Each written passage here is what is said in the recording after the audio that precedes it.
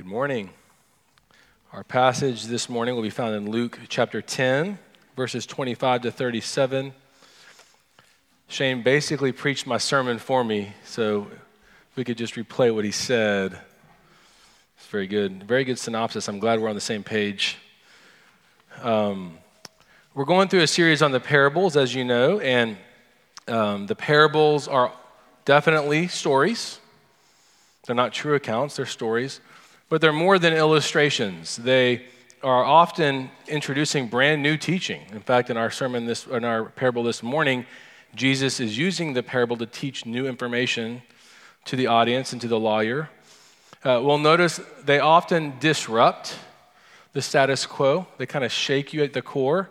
Also, sometimes they force answers. Last week, we heard from the parable of the two debtors, and Simon the Pharisee was asking, or was forced to answer, who loved the most, right? And so he says, I suppose the one who was forgiven the most. And so he's sort of trapped in an answer.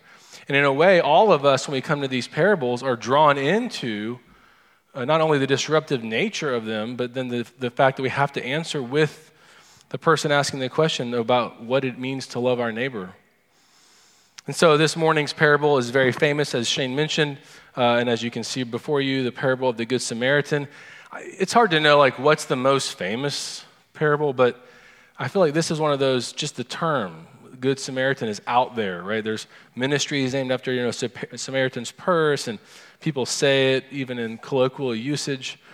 But this morning, I want us to be tested by it. And we'll notice the lawyer, when we read it in just a moment, he stood up to test Jesus. Now, it's important to understand, yes, maybe he was trying to trick Jesus. Certainly, scribes and Pharisees did that. But in this situation, this person is doing a very normal thing. Jesus is an itinerant teacher. He's bringing information. If you're sitting and listening, it would be very respectful to stand up. That's the respectful thing to do. And to direct your attention and your question to Jesus. And to find out, is it true? Is what you're saying true? In my own discipleship and my wife's, we both really understood around the same time what the gospel meant, not just for salvation, but for growth in Christ. And we would test it. We'd find ourselves asking, how does it apply here? Does it apply even in that situation? And I found myself wanting to test the good news of the gospel. And so hopefully this morning, that's what we'll do. So if you'll now turn with me, or we'll look in the slide behind me, Luke chapter 10, verses 25 to 37. And behold, a lawyer stood up to put him to the test, saying, Teacher, what shall I do to inherit eternal life? He said to him, What is written in the law? How do you read it? And he answered, You shall love the Lord your God with all your heart, and with all your soul, and with all your strength, and with all your mind, and your neighbor as yourself. And he said to him, You have answered correctly. Do this, and you will live. But he, desiring to justify himself, said to Jesus, And who is my neighbor? Jesus replied, A man was going down from Jerusalem to Jericho, and he fell among robbers, who stripped him and beat him and departed, leaving him half dead. Now, by chance, a priest was going down that road, and when he saw him, he passed by on the other side. So, likewise, a Levite, when he came to the place and saw him, passed by on the other side. But a Samaritan, as he journeyed, came to where he was. And when he saw him, he had compassion. He went to him and bound up his wounds, pouring on oil and wine. Then he set him on his own animal and brought him to an inn and took care of him. And the next day he took out 2 denarii and gave them to the innkeeper, saying, Take care of him, and whatever more you spend, I will repay you when I come back. Which of these 3 do you think proved to be a neighbor to the man who fell among the robbers? And he said, The one who showed him mercy. Jesus said to him, You go and do likewise. This is the word of the Lord. Father, we praise you that you've sent Jesus to show us the way. And this morning we have a passage of Scripture that you've written. You've sent your Spirit into our hearts to understand. And I pray that you would use these words in this time to further teach us what it means to follow you. And Lord, if there's anyone here this morning who doesn't yet know you, I pray they would hear the beautiful message of the gospel, that you are there to bring them into the kingdom. In your name we pray. Amen. I saw an advertisement for a dystopian movie coming out. I'm not going to talk about that because it looked pretty intense and you'd want to go watch it. It's not coming out till December. But it got me thinking about dystopian novels and that genre. And I don't fully grasp all of it, but a couple of examples that I'm thinking of would be like The Giver. Do you remember the book The Giver that they turned into a movie a couple years ago, where there's one person in the community who knows the story and everybody else in the community's been duped. They forgot their history. And so the concept there is that they don't see reality. They don't understand who they are. And this one person, the giver, knows. And the job is to transfer that knowledge to this new person. Or The Matrix is another example where the masses have no idea they're part of this thing, this simulated reality called the Matrix that AI, artificial intelligence, has put them into. Only a select few see it. Well, all of these dystopian realities find their genesis in the Bible, the greatest dystopian story of all time, right? You have utopia in the garden, and then you have the fall. And what we're told is from the fall all the way till Jesus returns is a blindness, that the majority of people just can't see what's right in front of them. In the garden, we have the eating of the fruit and the coming in of sin and the curse that has created such evil and such destruction, but it's also created this blindness. And what Jesus is doing in the passage right before our sermon is he's receiving the 72 that he has sent out. They're coming back, rejoicing at all the deeds they did. They were involved in repealing the curse. And he says, rejoice not in those things. Rejoice that your name is written in heaven. He's setting them back to, this is the goal. Don't forget the mission. Don't forget the point. And then he prays this prayer. In that hour, it says he prays in the Holy Spirit, thanking the Father that God has hidden these things from the wise and the understanding and revealed them to little children. His point is this. He's thanking the Father that you can't just stumble upon it. You need Jesus to see the story, to wake up, to be able to see the dystopian reality that's around us. And here's why I bring all this up, is when we come to our story and our parable, it's immediately following that reality that this lawyer asks his question. And all of us are asking this question. What does it look like to understand the kingdom? What does it look like to understand that Jesus had this mission? At the end of our service, we're going to do something that's going to feel strange. We're going to sing a Christmas carol, Joy to the World. And the reason is that, first of all, it's awesome. And in England, where Isaac Watts was from, who wrote it, it was not a Christmas. It was just every Sunday. This is a beautiful hymn. In America, we've turned it mostly into a Christmas carol. But listen to the words that come in the third stanza. No more let sins and sorrows grow, nor thorns infest the ground. He, Jesus, comes to make his blessings flow far as the curse is found. That's his mission. That's what he's doing. And that's the context of our story, that this lawyer is asking a question out of blindness. What are the parameters? What do I have to do? He's blind. And yet Jesus opens the eyes and says the cure to this curse, Jesus, will expand his kingdom. And only when we understand the cure to the curse, Jesus, will we as Christians be able to love our neighbor? Will we be able to engage that process? Okay, so here's the point. Loving your neighbor, here's what we're going to prove, is expanding the kingdom and repealing that curse. That's what we're going to learn today. We're going to look at three things. We're going to look at the question the lawyer is asking, the question Jesus is answering, and then the answer Jesus is giving. So the question the lawyer is asking, if I were to ask you, what's the question the lawyer asks, we would all say, well, he asks, who's my neighbor? And that's exactly correct in verse 29. But before that, you all remember in verse 25, he asks a little bit of a more profound question. What must I do to inherit eternal life? So the presumption is he's asking Jesus, he's sitting there hearing Jesus' teaching, and he's like, what do I have to do to go to heaven, to the day I die, to walk into paradise? That seems to be what he's asking. Jesus answers him, what does your law teach? It's a beautiful question. He always turns it back, right? And the man amazingly answers correctly. The law teaches, and he names from Deuteronomy 6:5, love the Lord your God with all your heart, soul, strength, and mind. And then he also references Leviticus 19, love your neighbor as yourself. The very same thing Jesus himself has answered in the past.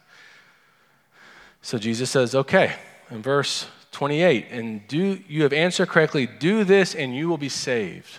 You will have life. Actually, let me read it verbatim because it matters. It always matters. Do this and you will live. Now, the man's asking about eternal life. Jesus seems to be promising it not only eternal life, but life abundantly in the present tense. It's a future tense verb, but the Greek word has this sense of coming alive. I love to envision those electric snowmen and stuff at night and Christmas that during the day they're just like deflated, like to see those come to life. That's what Jesus is promising. If you want life, love the Lord your God with all your heart, with all your soul, with all your strength, and love your neighbor as yourself. That's the promise. But there's a catch to the lawyer's question. He asked this question, what must I do to inherit eternal life? Do you hear the oxymoron? You do nothing to get an inheritance, right? Isn't the idea of an inheritance that you simply receive? And yet there's this question that you and I ask in our fallenness over and over. What do I have to do to get that? What must I do? It's so common we don't even hear it. It's in the background. And it's in the background of this lawyer's question. And yet the answer of the law that he gives is so glorious. God's law, Psalm 19, it's glorious. It's life-changing. To love God with all your heart, soul, strength, and mind, to love your neighbor, the law is beautiful. What's not beautiful is trying to achieve that law on human effort. Calvin famously said, the law is a beautiful tool, a glorious tool, but a horrible master. And the problem that lawyer is finding himself in, and many of us find ourselves in when we come to these kinds of questions, is what must I do? What's my boundary? How do I get what you're saying I'm going to get? I've told this story several times from up here, but I want to say it again. It's a Spurgeon illustration. I'll sort of paraphrase it. But there was a carrot farmer in some far-off fantasy world. And he came across in his field the most glorious, large carrot he'd ever seen. And he immediately thought, I want to give this to the king. And he does. He sets the appointment. The day comes. He brings it as a gift. The king receives it gladly and says to him, this is so beautiful. I want to give you the field adjacent to this palace where you can expand your growing enterprises. And he went away happy. There was a man in the court who watched this happen his livelihood was raising horses. So he's like, perfect. I figured it out. So he takes his greatest horse, sets the appointment, shows up, and gifts it to the king. The king takes the reins, thanks the man, hands it off to someone to take it away, and notices the man's face is sad. He says, I know why you gave me the horse. You see, the difference between you and the carrot farmer is this. He was giving me a carrot. You were giving yourself the horse. The law, if that's your method of trying to earn your righteousness, is essentially your attempt to give yourself something. If we're going to try to go love our neighbor in order to earn something, it's never going to work, and it's going to crush us. So that's the question the lawyer is asking. Let's look at the question that Jesus is answering. Who is my neighbor? And the answer that Jesus essentially gives, anyone that's affected by the curse is your neighbor. Anybody that has the effect of the curse is your neighbor, whom you're to love. So let's talk about the setting of our parable. The setting is this road from Jerusalem to Jericho. Jerusalem is at 2,700 feet above sea level. Jericho is 800 feet below sea level. In the span of 17 miles, you drop 200 feet per mile. Historically, it's known to be ravaged with robbers and crimes. There's stories from the Crusades and other places where they would set up brigades to protect pilgrims. So ancient history knew this to be dangerous. And the situation is that this man in the story is walking down the road, and these robbers overtook him. You know the story. They took his clothes, they took everything from him, and they beat him until he was half dead. Apparently that's an actual designation. Not fully dead, not three-quarter, half dead. Really, you don't want to be half dead, trust me. I don't know how I would know. So you know the setting, the situation. And along the way, he's laying there, two people come by, a priest and a Levite. Now apparently the priests had orders in Jericho. That means they had groups, the groups where they lived in Jericho. And they would serve in the temple in Jerusalem. So they'd make the trek to the temple and back, often, depending on how it all worked out, for 2 weeks out of the year. What really matters is this: a priest who's gone to the temple has been purified, has been in the climax of their religious experience has just happened, and they're as clean as they've ever been religiously, ceremonially. And probably, this is somewhat inferred, they would look forward to returning to home in Jericho to explain all that happened and just kind of share in the excitement of what they do for a living and a calling. And yet, to touch a body, a corpse, if he's dead, or someone who's unclean with wounds would mean that priest would have to necessarily quarantine. That's why none of you want to admit you've been exposed. It's like, if I say I was around someone, I've got to spend 2 weeks by myself. That's what this guy was thinking. I've got to stay outside. I can't go in. I'm going to be seen as unclean. And similarly, the Levite, who is not quite as, in that specific grouping as a priest, had cleanliness laws in his mind. More than likely, at least the rabbi had an animal, most commentators would say, for various reasons. But that's the setup. But then we have, enter the scene, a Samaritan. Now, I think most of you, if you've been around the Bible at all, you've heard that Samaritans and Jews didn't get along. Intermarriage, the Old Testament, exile. Remember the Samaritan at the well, Jesus, the woman at the well.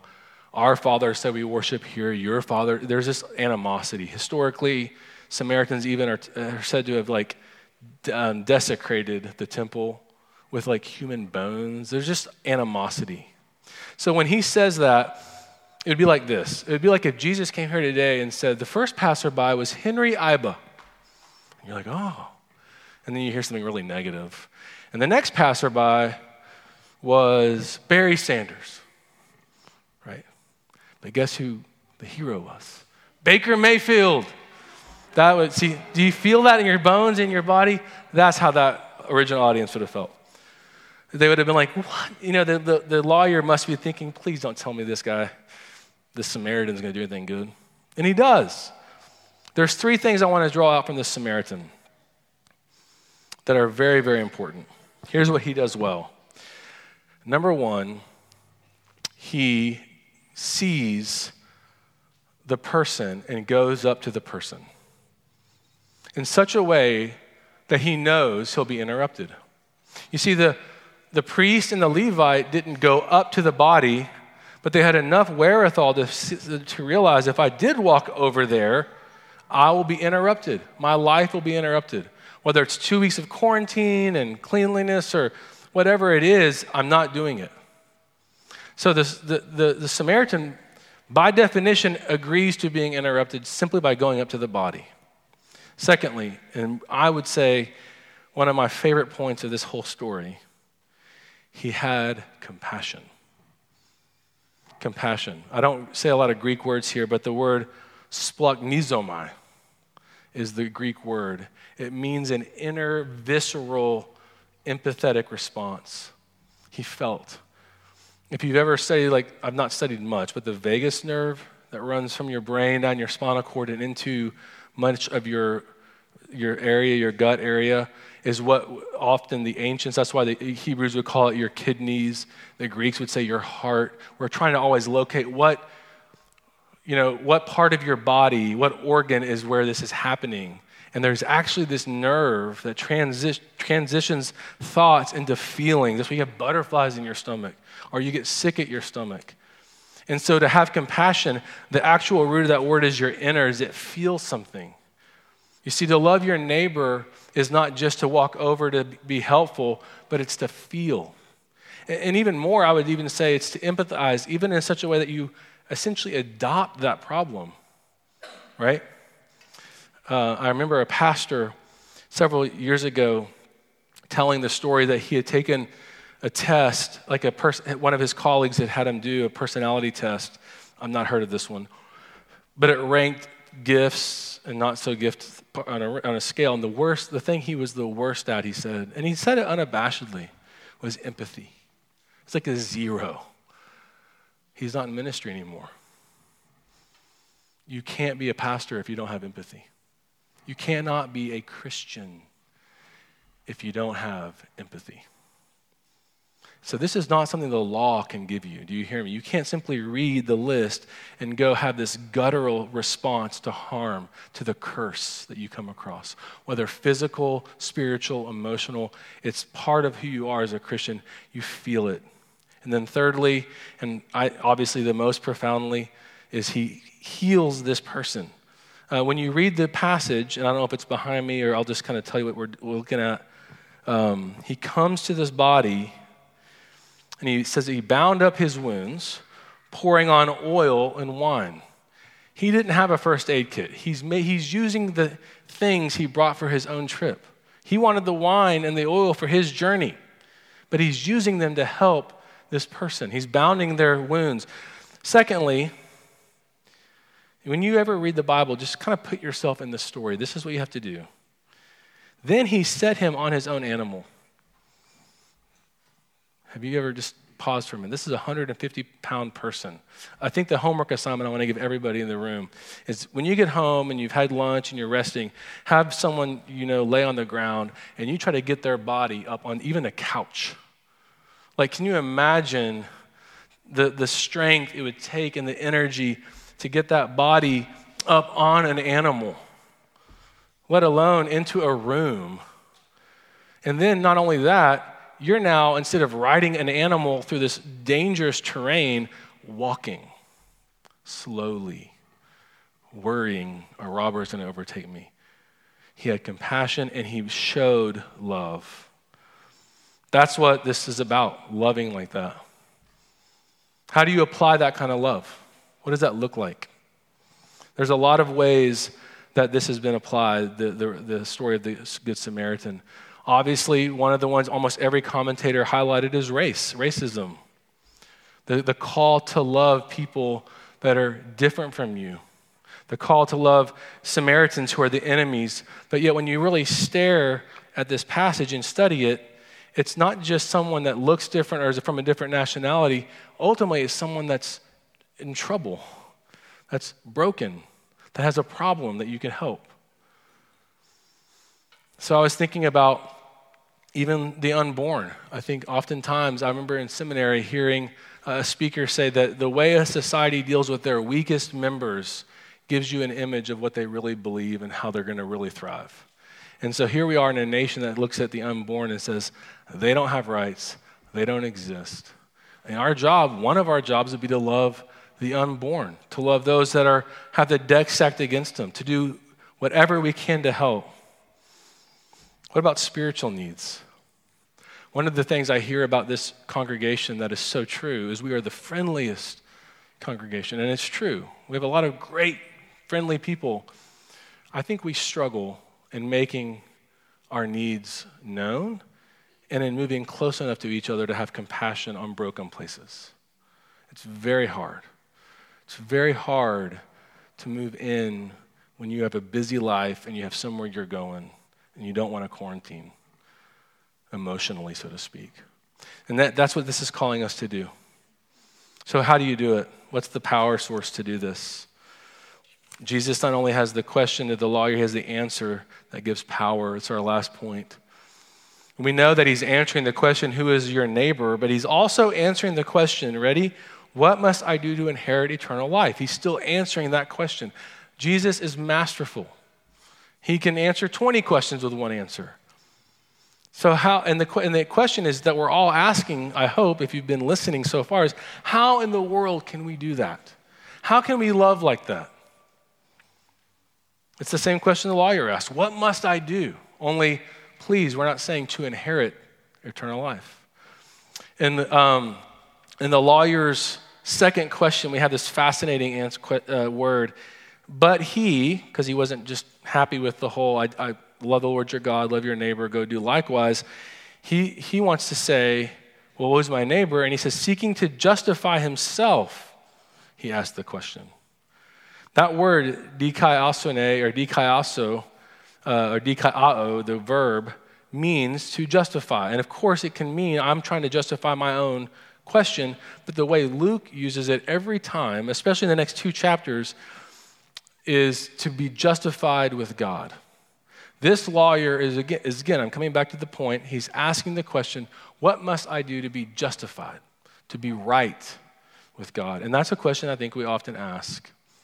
There's a famous story in Luke 18 that everyone in here knows, most likely you've heard of, the rich ruler who asked the exact question that the lawyer asked. Good teacher, what must I do to inherit eternal life? And again, Jesus is like, well, you doing the law? He's like, yes, I do the law since birth. Perfect. Sell everything you have, give it to the poor, the proceeds to the poor, and follow me. Can you do that? He went away sad. And those listening are kind of like you and I, they're going like, okay, that was intense. So Jesus, noticing that they felt that way, said, let me explain something. It is harder for a rich man to enter the kingdom than a camel. Here's a parable he actually uses, than a camel to pass through the eye of a needle. And the response is, then who can be saved? And what does Jesus say? With man, it's impossible. But with God, all things are possible. So here's the rest of the story, a la Paul Harvey. Starting in Luke 9:51, Luke tells us Jesus set his face to go to Jerusalem. Jesus at that moment is taking his final trek to the cross. He'd been to Jerusalem. He'll go 3 times in his entire earthly ministry, but this is his last. It's called the travel narrative. Our passage is in Luke 10. He's sent out 72. They've all returned. The kingdom is advancing. And we have this story. And notice in verse 25, and behold, tells us Luke's responding still. Whether it happened immediately then or not, Luke's intention is to say, based on the 72 coming back and Jesus' prayer and turning to his disciples and saying, blessed are you that see this. And behold, here's a lawyer who doesn't see it. Why? Because the lawyer thinks it's foolish to have to go to the cross. That's what legal thinking does. Weakness isn't good. So Jesus has just prayed, Lord, thank you the wise don't get this. The wise people, a wise person would say, okay, you've got to earn this, and the way the world works, we're in a dystopian reality where you're trying to make things work and it will not work. And those little rules and those little laws will not only not help you, they'll crush you. Paul in 1 Corinthians says, for the word of the cross is folly to those who are perishing. But to us who are being saved, it's the power of God. Jesus is clearly saying, you need a Savior, or you will never love another person. Have you been saved? Have you received Jesus' love? Are you a Christian? Who are you in the story? Please tell me you're not the robbers. Let's just all, okay? If you are, you can be with Shane after the service. Hopefully you're not the Levite and the priest, but often we are, right? We use our religion to pass by brokenness, don't we? I can relate with that. I don't really fully relate to the Samaritan, but I'll tell you who we can all relate to. The half-dead person, right? Paul tells us you're dead in your trespasses, right? You have zero way to help yourself. The law won't save you. The robbers did it to you. you need someone from outside to come in and rescue you, to have compassion. If you look up that Greek word, splachthizomai, in the scriptures, especially in the Gospels, it's almost always referring to Jesus' compassion, inner compassion to the crowds. His mission is to reverse the curse. The curse is all the way into our very souls, and his mission is to save us and to rescue us. He's the Samaritan. Yes, we're supposed to also be the Samaritan. In John 13, Jesus washes the feet, remember, of the disciples? He comes close. He touches their feet. He washes their feet. He resumes his place and instructs them to do the same. The gospel works that way. You cannot love your neighbor unless you know the love of God and reciprocate that love in praise and joy. It comes through salvation and being rescued. When the gospel comes to you, the natural response of the human heart is joy. Why? You were made in the image of God. If the curse is removed, you're going to resume the very thing you were made to do. Love God and love other people. That's what a person does made in the image of God. It's the curse of sin and law-keeping that keep us from that. And Jesus has rescued us from that. So again, we're going to come to the joy to the world in a little bit. When we sing it, please transition from I'm 6 years old and I can't wait to open presents to the adult, like, I want to really feast on these words. I'm going to feast on the words that Jesus gives us, or that Isaac Watts gives us about Jesus. Joy to the world, the Lord has come. Let earth receive her King. Let every heart prepare him room, and heaven and nature sing. Joy to the earth, the Savior reigns. Let men their songs employ. While fields and floods, rocks, hills, and plains repeat the sounding joy. And no more let sins and sorrows grow, nor thorns infest the ground. He comes to make his blessings flow, far as the curse is found. When you notice you don't love people, you're necessarily not aware that Jesus loves you. You don't think he cares for you. It may mean you're not a Christian. It may mean you're in the camp of the lawyer, living out a legal mindset, hoping that something you've done, some group you've joined, some membership you've made, some habit you've formed will somehow get you to heaven, and it will not. The only way we are saved is by the blood of Christ. By his wounds, we are healed. And when that happens, and we feast on that, and we meditate on that, and that sinks into our being, the only option will be to love others. It happens all the time on earth. You have a disease, you get healed, you become the advocate for that disease, right? That's what it looks like.